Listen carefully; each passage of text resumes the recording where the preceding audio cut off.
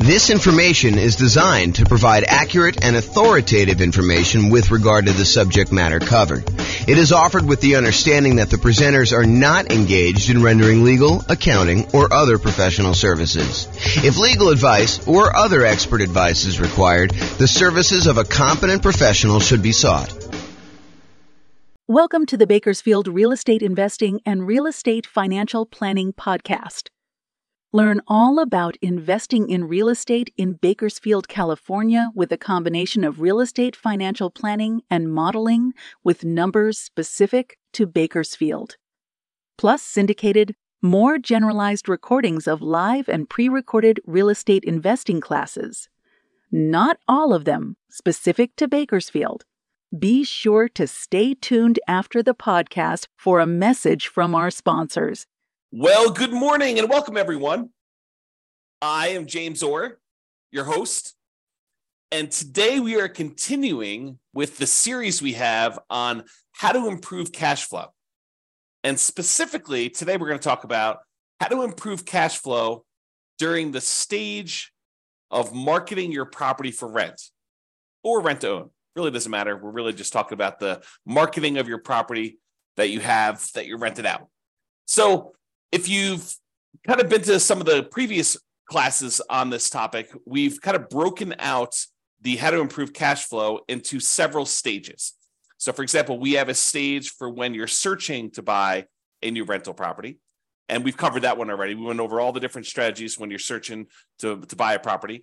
Then we have a stage where you're financing the property. You found the property now, you're about to go put financing on it, and you're thinking about all the different ways that you might be able to improve cash flow on your rental property while you're financing it. And that's actually the largest group. It has the most number of different strategies for improving cash flow is the financing section. Then we've covered the section on how to improve cash flow when you're thinking about which real estate investing strategy to use, whether you're doing a lease option or doing house hacking or nomad or niching down to focus on a specific type of clientele or whatever you're doing there.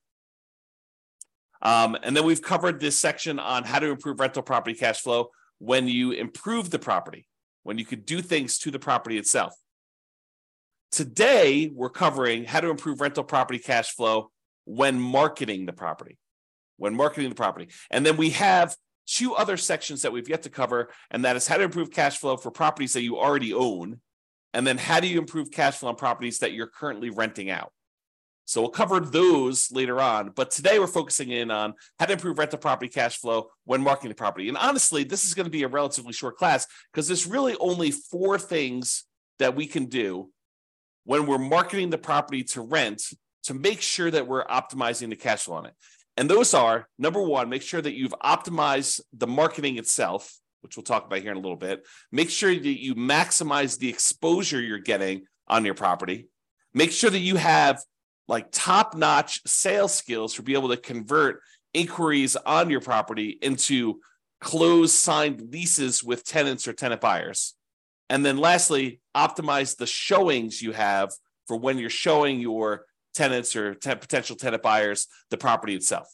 Okay, so let's start off, and it's really not that much to cover. I think a lot of these are going to be obvious, but I wanted to make sure we cover them so that we could be comprehensive because there's about 88 different strategies that we use in order to improve cash flow. Some of them are really obscure and a lot of people are not going to be thinking about them. And then some of them are really, really obvious in your face, but I want to tell you about them in case maybe they're not obvious to you, or maybe you've not thought about them, or maybe you are, you're about to rent your property or you're about to go buy another rental property and you're thinking about the different discrete stages and you're not thinking about these things in advance when you could be preparing for it. For example, maybe you need to do some prep into improving your sales skills, and you should do that early on so that you're not overwhelmed trying to close on a property and get the property marketed and rented and all that other stuff. And you're also thinking, man, I should probably learn how to, become a better salesperson to be able to, get the tenant or tenant buyer in this property converted into an actual signed lease and a profitable rental. So let's talk about this. So optimizing your marketing. And this is really about things like, do you have professional grade photos?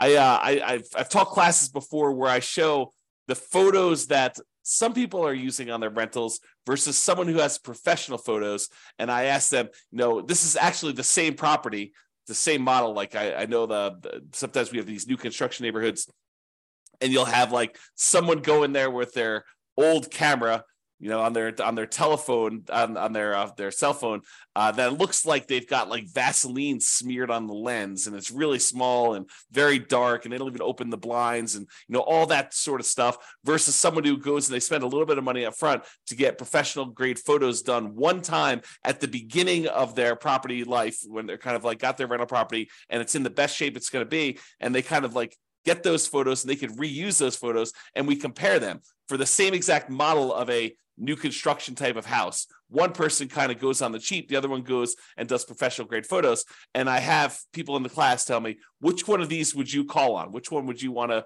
rent out? And it's really, really obvious.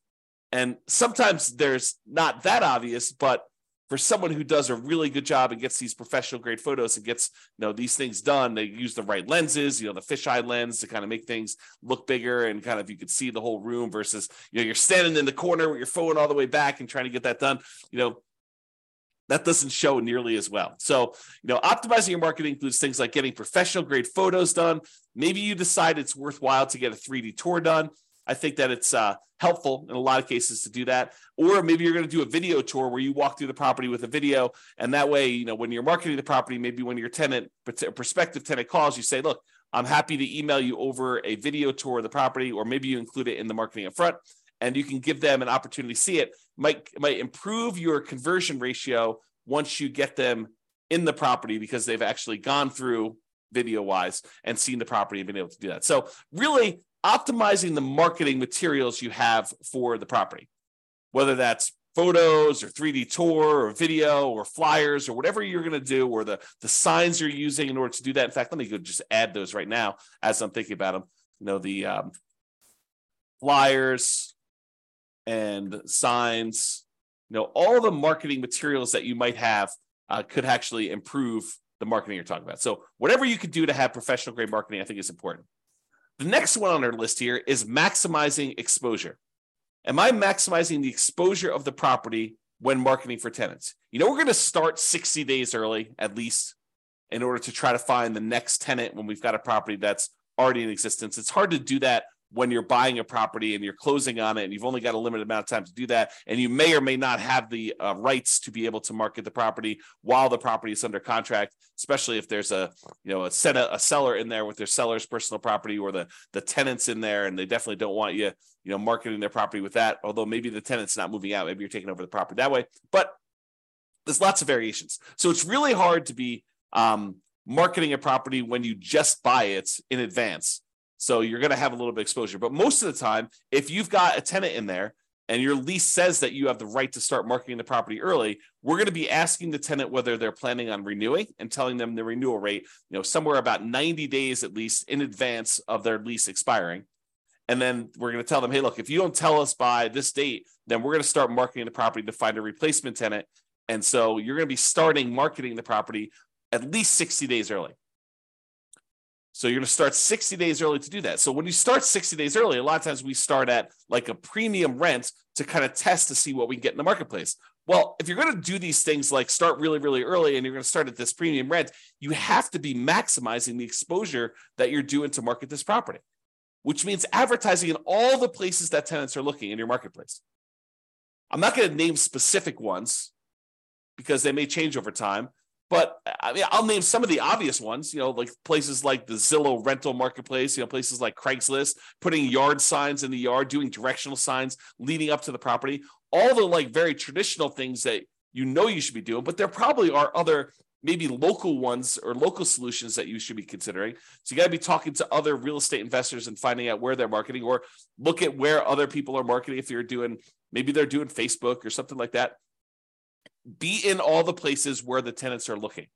Maximize your exposure with your marketing. That is going to be a key to helping you get the rents that you're trying to get. So if we're starting 60 days early and we're starting at this slightly higher than what we might even think we might be able to get, like the top end of the rent range, because rents aren't exact, right? Rents are not like this property will automatically rent for $2,000 a month. No, there's a range. Maybe, at the wrong time of year, you're at $1,800 a month. If you're trying to rent this property, right between Thanksgiving and Christmas, in a lot of markets, that's not an ideal time to try to find a tenant. Not a lot of people want to be moving between Thanksgiving and Christmas, especially if there's inclement weather where you live, right? Or thinking about you're trying to do it between Christmas and New Year's. Your tenant moves out the week before Christmas, you get the property back. By the time you get everything ready to go, it's like the day after Christmas. You're like, okay, now I'm going to put the property up for rent. Probably not getting top of the market rent during that week. You're trying to fill your property right away. You might be waiting a little while if you've got a property that's priced pretty high, trying to do that. So sometimes rents are a little bit lower, depending on time of year and the property itself and everything. Sometimes the rents are a little bit higher. And if you start early enough, we could test toward the high end of that range, because rents are not exact. Rents are this rent range. Different properties, different times of year, different conditions going on. If it's really hard for the tenant, for your potential new tenants to get into the property, and the current tenant's a slob and their property's kept a mess and really smelly, and it looks really rough, and you can't get good photos, or you don't have good photos, it's going to impact all these different things. Are going to impact your ability to get that top of the market rent. So you want to maximize your exposure and do all these other things right. Okay, so that's the other one. The next thing is sales skills. Have I mastered the sales skills required for phone selling my property to tenants and tenant buyers, and in-person salesmanship to maximize what I can get for rentals and minimize vacancy? This is a skill. Don't be fooled. It is a salesmanship skill.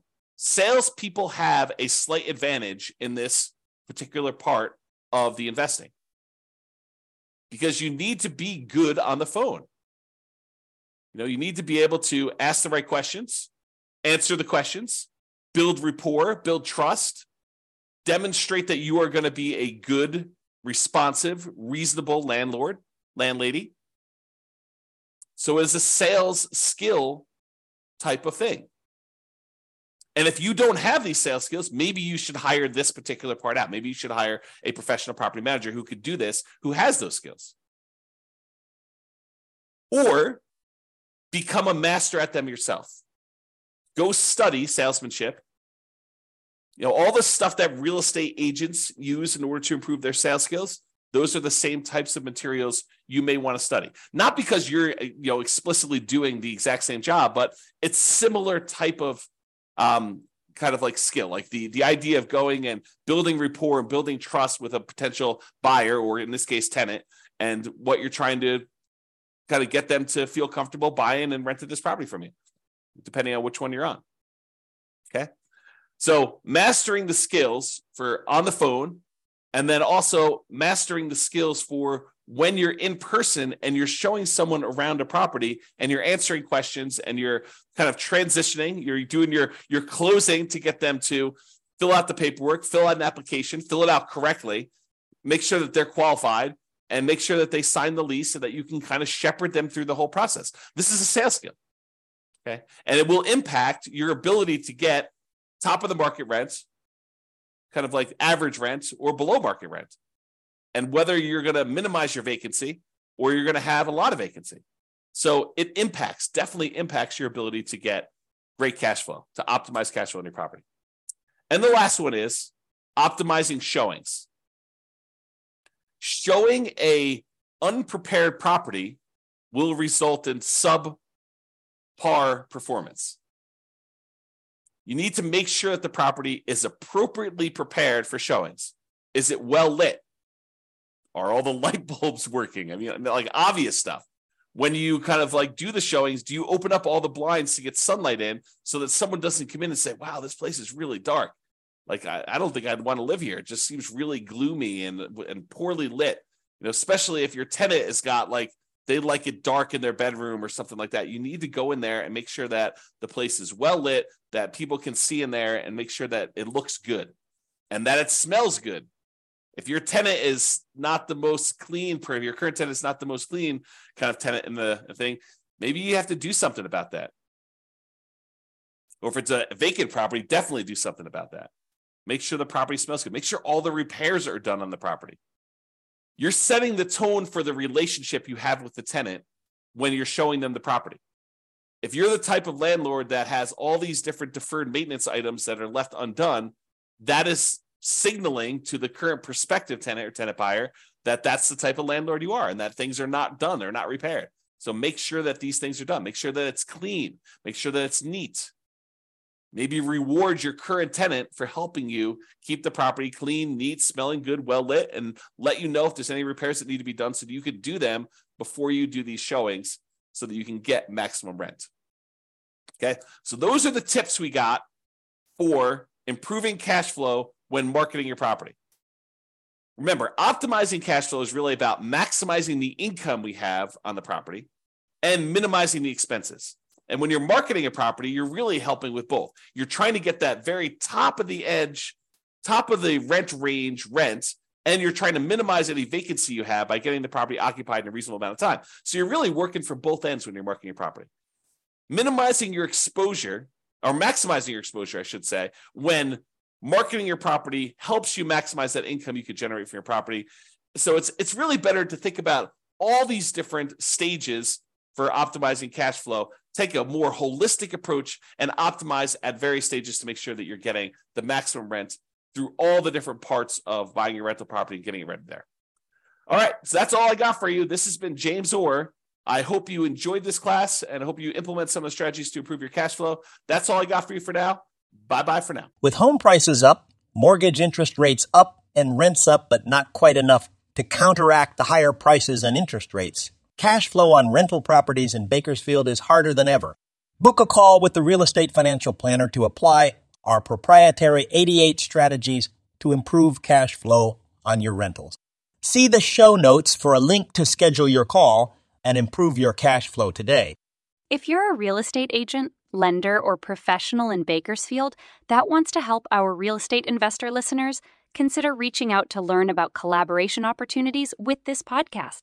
We'd love to add more value to our listeners by having you assist our investors buy, sell, and finance their real estate investments.